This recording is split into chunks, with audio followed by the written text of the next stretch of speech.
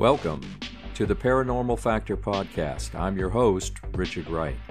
Thanks for stopping by. This is the place to explore mysteries, investigate the otherworldly, and share stories of the inexplicable and the strange. You see, within the realm of our daily, ordinary lives, there is a paranormal factor always waiting to reveal itself. So let's begin exploring together the truly weird. Welcome, listeners, to this week's podcast episode on Ouija boards. Thanks for stopping by. Before we get started, I wanted to share with you an actual UFO sighting of just about a week ago. My son, who serves in the U.S. military, called me up in the evening and was somewhat alarmed and definitely excited about something. He related that he was walking home from the gym on base. As he was walking, he casually looked up into the night sky. He noticed a very bright light and wondered whether it was a plane, maybe. Or maybe just a bright star. But as he kept watching it, it appeared to slowly start to drift horizontally in the sky from left to right. He said, I thought at that point it must be a plane. He kept watching it.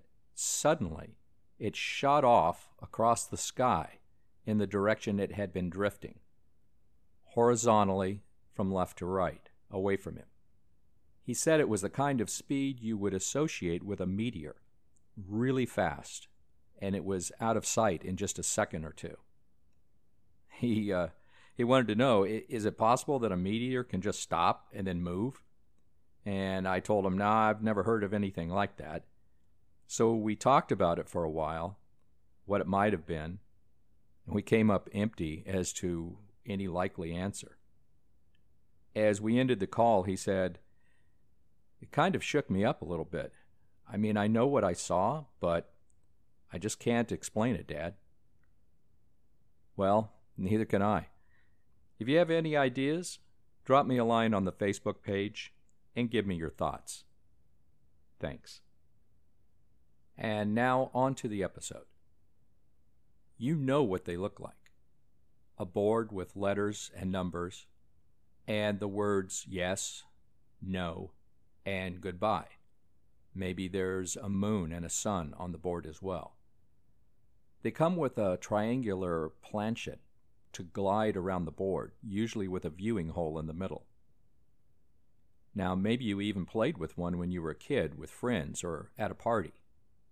We are talking about, of course, the Ouija board. In this episode, we'll dip into the history of the board. Where did it come from? How did it get its name? And how did it move from being a parlor game to being considered something much more sinister? And then we'll wrap up by sharing some actual stories from those who used the Ouija board and came to wish they hadn't. We start with Ouija board history in the ancient world. The idea of using talking boards to communicate with spirits is ancient. Attempting to divine the will of the gods or spirits through earthly interpretation was common among many of the early civilizations. The ancient Romans used augury, in which specially trained augurs watched the patterns of bird flight, the ways sacred chickens pecked the ground, and the entrails of sacrificed animals to determine the right thing to do in given situations. The practice of deciphering characters has a long history in Chinese tradition for telling the future.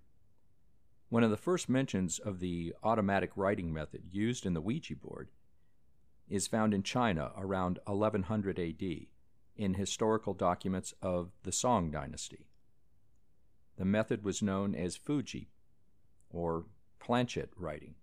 The use of planchets writing as a means of necromancy and communion with the spirit world continued and was a central practice of the Quanzhen school until it was forbidden by the Qing dynasty. However, the rumor the ancient Greek philosopher Pythagoras had a talking board, which would provide the Ouija a hint of legitimacy, is actually not supported by any historical evidence, according to the Museum of talking boards. We fast forward to the 19th century. A spiritualist movement arose in 19th century America seeking answers in a spiritual, but not traditional religious, realm. It was significant from the 1860s on via the lecture circuits, seances, and other activities in which people attempted to talk to the dead. Spiritualism became a significant cultural force. In 1868, for example, there were no less than 150 lectures on spiritualism advertised. The movement offered solace in an era when the average lifespan was less than 50. Women died in childbirth, children died of disease, and men died in war, most notably the American Civil War.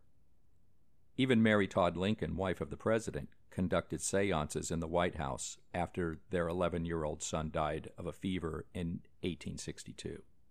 The mass deaths in the Civil War in particular created a widespread desire to contact the dead, and mediums began marketing their services in major cities across the U.S. It seems everyone had lost a father, son, uncle, grandfather, or cousin, and many families had to deal with bodies of their loved ones never being recovered, and spiritual devices like the Ouija board answered questions that maybe no one else could. They gave people peace of mind. Talking boards existed years before the Ouija. Some pre-1886 Ouija boards looked like Ouija boards that we know today, and some didn't. Some used pressure dial plates in which you pressed your hand on a device and the pressure directed a needle to different letters. Often, early planchettes had a hole in the middle so a pencil could write the answer. The inventor of the 1886 Ouija board remains disputed. Some credit a coffin maker named E.C. Reich, while others say it was businessman Charles Kennard. The most common belief is that Reich sold his invention to Kennard, though it's hard to know for sure. Reich later claimed it was stolen. Kennard stated he came up with the idea while sitting in the kitchen of his new house. He said he placed a breadboard on the table and held a teacup over it, the same way you'd hold a planchette over a Ouija board. As he watched his hand move, he realized he'd found a way to access his subconscious. Kennard began pitching his new invention to investors in Baltimore. Elijah Bond, a local attorney who claimed his sister-in-law was a strong medium, took an interest, and a partnership was formed. The Ouija board, made and sold by Kennard and his new colleague Elijah Bond, represented a step forward for talking boards. Its design, an arc of letters, a planchette, and handy yes, no, and goodbye prompts, was unique at the time. How did the name Ouija come about? That name came courtesy of Helen Peters, Elijah Bond's sister-in-law. She had a reputation as a medium, so on April 25th, 1890, she had a session in Baltimore with the two entrepreneurs and the board. According to the letters and journals of the group, they asked the board what it wanted to be called. It spelled out O-U-I-J-A,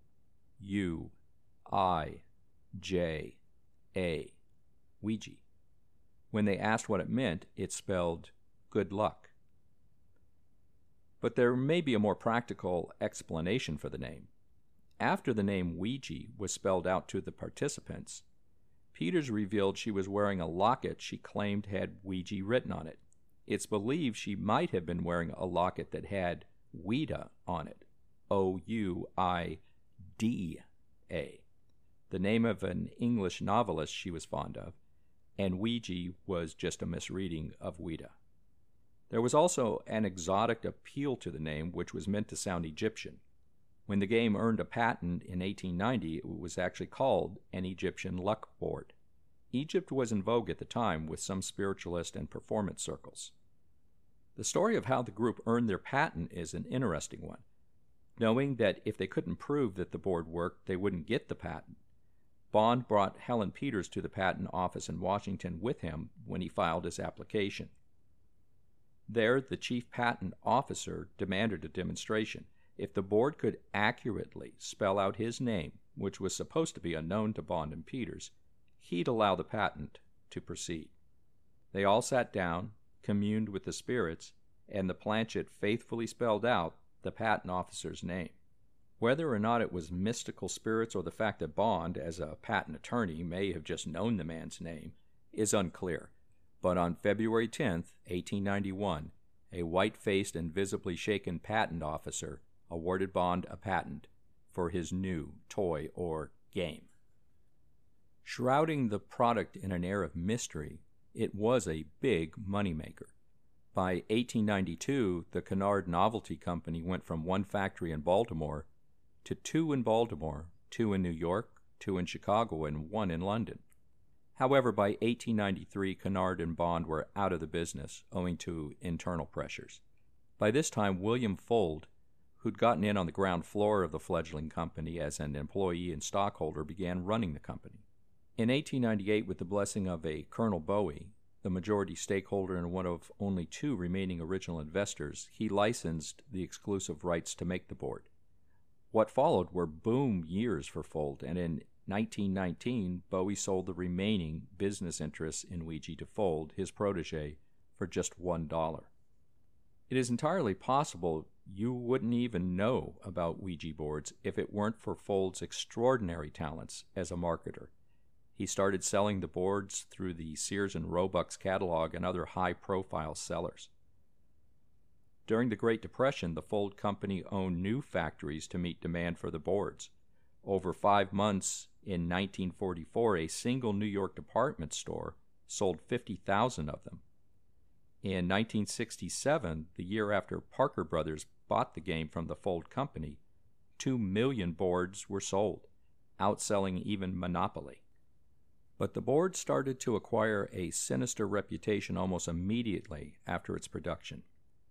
In 1919, J.G. Rappert published a book called The New Black Magic and the Truth About the Ouija Board, in which he reported doctors had told him about 3 people for whom the use of the Ouija board had brought about a state of dementia.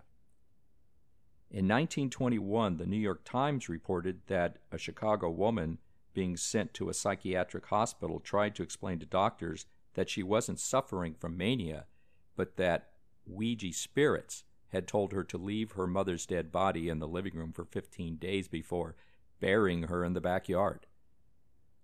In 1930, newspaper readers read accounts of 2 women in Buffalo, New York, who murdered another woman, supposedly on the encouragement of Ouija board messages. And in 1958, a Connecticut court decided not to honor the Ouija board will of Mrs. Helen Peck, who left only $1,000 to 2 former servants and an incredible $152,000 to Mr. John Gale Forbes, a lucky but disembodied spirit who'd contacted her via the Ouija board. Now, 2 very strange occurrences happened involving 2 of the original people involved with the product.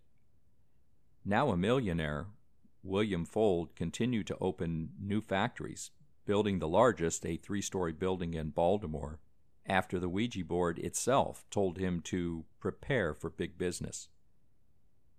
In early 1927, he went up to the roof of the building to supervise the placement of a flagpole. According to the Baltimore Sun, he was standing near the edge of the roof, grasping an iron support of the pole to steady himself, the workman said, when the support suddenly pulled away and he toppled over backward. Fuld fell to the sidewalk below, breaking several ribs.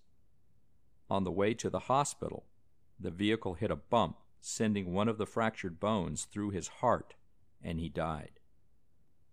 Medium Helen Peters wanted nothing more to do with it after the board caused serious damage to her family. When some Civil War family heirlooms went missing from her home, she asked the Ouija board who had taken them. According to her grandson, the board indicated a member of the family. Half the family believed it and half the family said, "That's BS," including Helen, he said. The event created a conflict that was never resolved and tore the family apart. After the fight, Peters sold all of her stock in the company. Until her dying day, she told everyone, "Don't play the Ouija board because it lies." Right up to the 1970s, the Ouija board was basically considered a mysterious but harmless board game and parlor fun. But that all changed in 1973, with the release of the movie The Exorcist.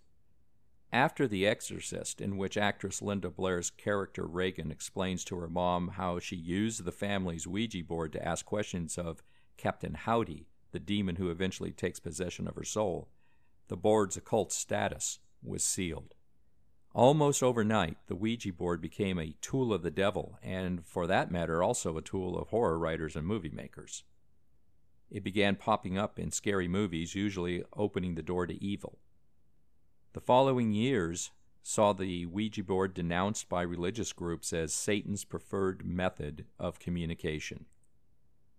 For example, Catholic.com called the Ouija board far from harmless.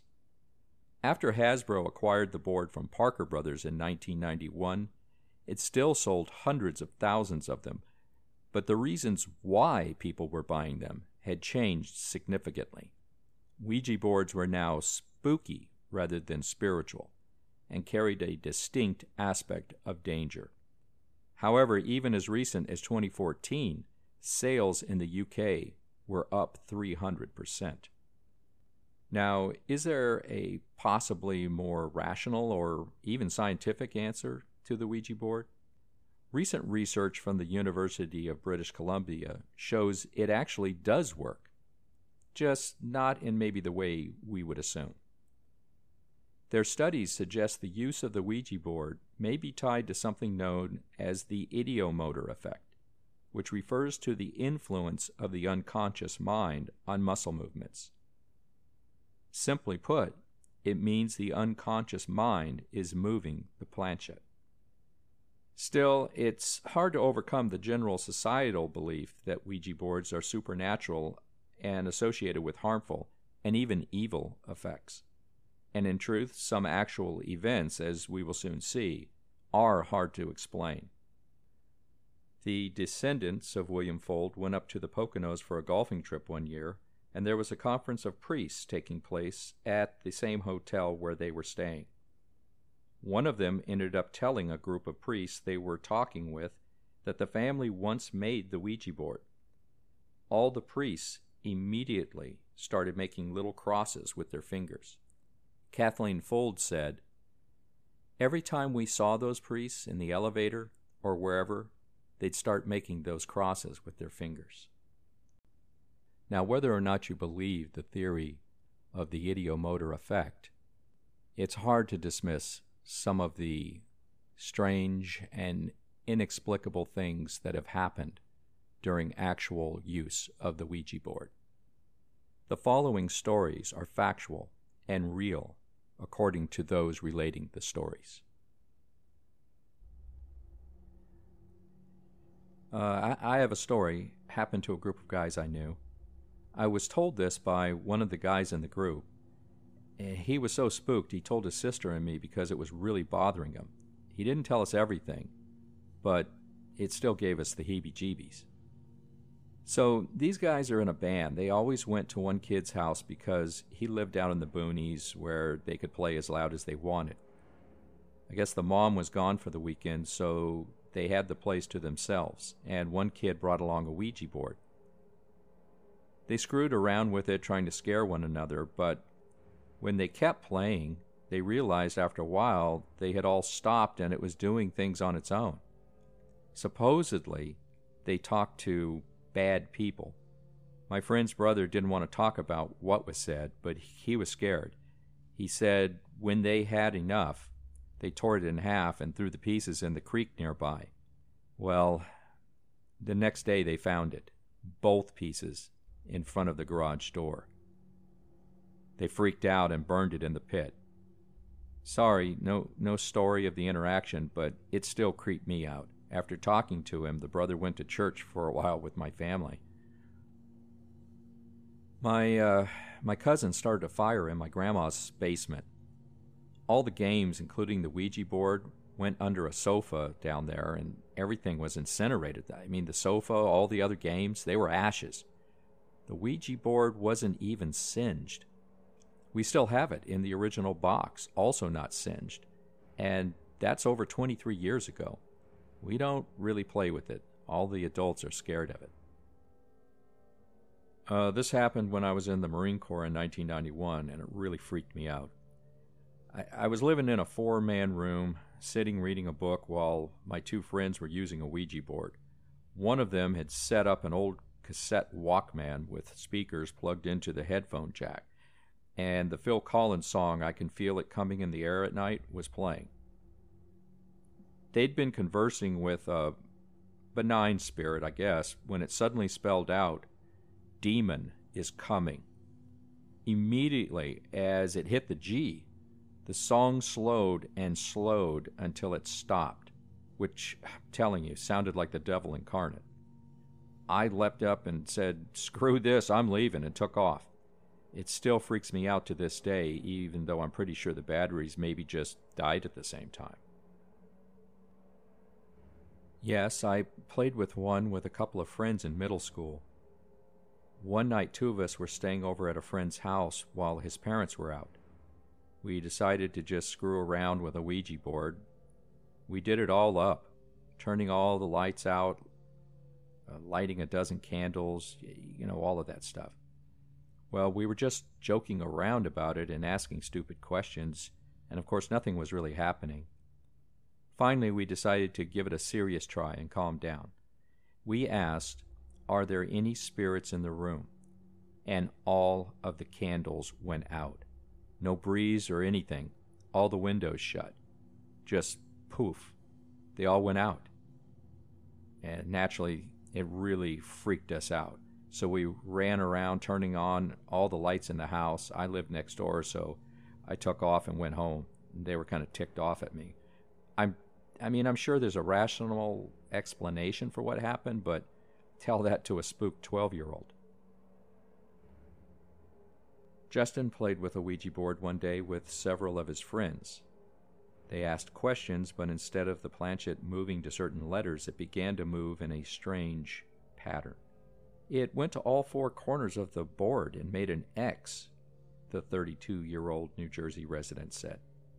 Then it just went in circles. The next time he used the board, it was with a different friend at his house. Again, the planchette moved in the same strange pattern. I felt like it was some kind of a hex, he said. Later that night, when he was sleeping, he felt a forceful hand grab his arm and wake him up. Everyone else in the house was sound asleep. Is it possible that the Ouija board was forming a hex sign? Abby was in her room one night after playing with a Ouija board earlier that day. As she was getting ready for bed, her computer screen changed from black to blue. It had turned on all by itself. She turned the computer off. Again, the computer clicked itself back to life. Anxiously, Abby unplugged the computer completely, and then the unpowered computer started back up again.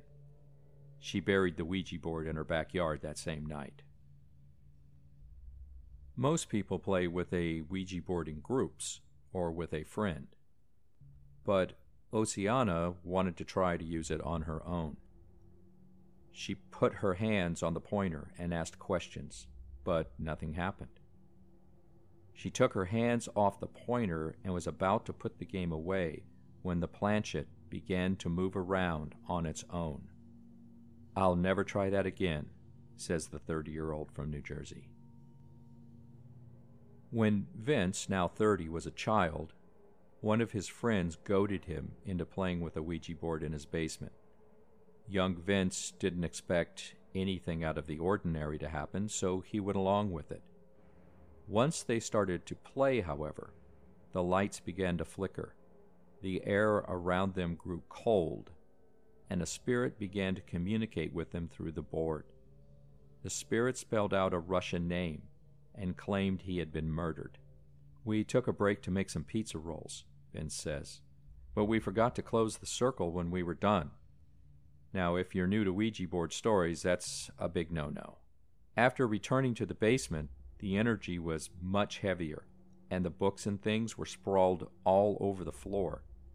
And yet, the board remained perfectly still in the center of the room, just how they had left it. Upon looking at a mirror that we had nearby, the eye of the Ouija board was moving sporadically in its reflection. The first time I used a Ouija board, I was about 6 or 7, and I was with my mom and older sister, who was about 15 at the time. Paige, now 24, says. The family had just moved into a new house, much bigger and much older than the one they lived in previously.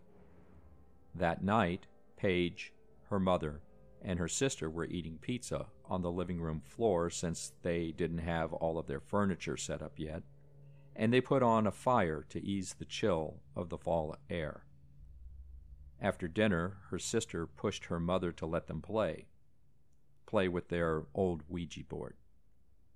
As we were using it, Paige recounts, a box in the living room that had some books in it literally flew across the room. Shortly after that, the fire inexplicably went out, and their mother was so shaken that she took the girls to their grandmother's house to spend the night. Be warned, some Ouija board stories can be violent. When Anna was in high school, she had a sleepover with a bunch of her friends. One of them, Brianna, wanted to use the Ouija board to contact her grandfather, who had recently passed away. The friends set up the board, turned off the lights, and lit a candle. They called upon the spirit of the grandfather, but when they did, the candle suddenly threw itself directly at Anna. She felt it was probably not the spirit they had called for. One evening when she was in high school, Sherry decided to use a Ouija board with her friends. Nothing seemed to happen, so they all just gave up. What they would discover later was that the Ouija board actually did work. Weird stuff happened in the house ever since that night, and to this day, it hasn't stopped, says the 29-year-old Iowa resident. We've had glasses move right across the table by themselves. I saw a spoon and a cup of coffee aggressively stir in the cup without anyone being near it. The sound of footsteps leading from upstairs down to the living room entrance, they just never stopped. When Tommy was a freshman in college, he and his dorm mates took out a Ouija board and had a threatening encounter with some very dark spirits.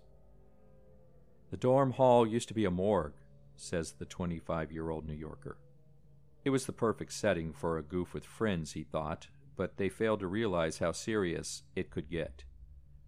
The planchette began to move on the board, and the spirit, or spirits, communicated to them that 83 demons would come for them. Well, the next thing you know, the dorm's haunted, and the girls can't sleep because stuff was turning on and off and messing with them. So they had a priest come in to bless the room, and it was good after that. That's why I don't mess with Ouija boards anymore. And finally, this story from Randy. Randy learned what a Ouija board was the hard way when 2 of his family members introduced him to one when they were all children. My brother and cousin were older than us, says the 36-year-old Michigan resident, and this particular time they had come home with a Ouija board. We agreed to play and to turn off the lights and light a candle. Randy sat down with his favorite doll, Kelly, at his side, nervously waiting in the dark. We started playing and asking questions, and before we knew it, the planchette started moving around in a pointed direction. It traveled the board, dragging itself to the letter K. It then made its way to E and L. For a moment it paused, then quickly circled back around for another L before finally landing on Y. It had spelled the name Kelly. Next thing we knew, there was a loud bang against the radiator, and everybody started screaming. We turned on the lights, and by the radiator was the severed head of my favorite doll. So there we are, listeners. You've heard the history of the Ouija board. You've heard about the scientific theory of ideomotor effect, and you've also heard some chilling actual cases of people using the Ouija board with ill effects. So what do you think? Is it possible that the planchette simply moves around due to our unconscious minds and fine muscle movement? If so, what about all of the external factors? Is it possible that our unconscious minds at those moments are able to affect external items, like candles and books? Or is it something else? It's one thing to be moving a planchette around, and it's quite another when a candle comes flying at you. I can tell you one thing for sure. I won't be picking up a Ouija board anytime soon. And now it's time for the episode quiz. Well, if you are familiar with our Facebook page, you'll know that every Tuesday is Quiz Tuesday. We put out a new quiz, and we answer those on the next episode of the podcast. So this week's quiz is, what is a Wendigo? Is it A, an evil cannibal spirit, B, a motorhome handy for monster hunting, C, a Canadian form of Bigfoot, or D, a mythical Australian dog? So, once again, question, what is a Wendigo? Is it an evil cannibal spirit, a motorhome handy for monster hunting, a Canadian form of Bigfoot, or a mythical Australian dog? And the answer is an evil cannibal spirit. That's the answer, an evil cannibal spirit. The Wendigo is a mythological creature. Some consider it an evil spirit. And it originated from some of the tribes of the First Nations based in both Canada and the United States. It's often said to be a malevolent spirit, and sometimes it's shown with human-like characteristics or traits, sometimes not. It is said to be able to possess human beings, and it's known for invoking feelings of an insatiable hunger, often the desire to cannibalize other humans, as well as often wanting to commit murder in those that fall under its influence. And if you've seen some of the images of this creature, there's one on the Facebook page, it's truly terrifying. I'm telling you right now, if I had my choice between running into a Bigfoot or a Wendigo, it's Bigfoot every single time. I hope you enjoyed the quiz, and again, let me just throw out a plug for our Facebook page. We do a lot of different content out there. Mondays are always Monster Monday, where our quizzes, as I mentioned, are on Tuesdays. Wednesday, we highlight a paranormal book or film. And Thursday, we try to give you some current, recent news in the paranormal area. And then, of course, Fridays, we drop the current episode for the podcast. So if you haven't been out there, I really encourage you to do that. And if you do me a favor, go ahead and follow it and give us a like if you would. Greatly appreciate it. And thanks to our resident drummer, Chris Wyman, for that awesome drum roll. Thanks, Chris.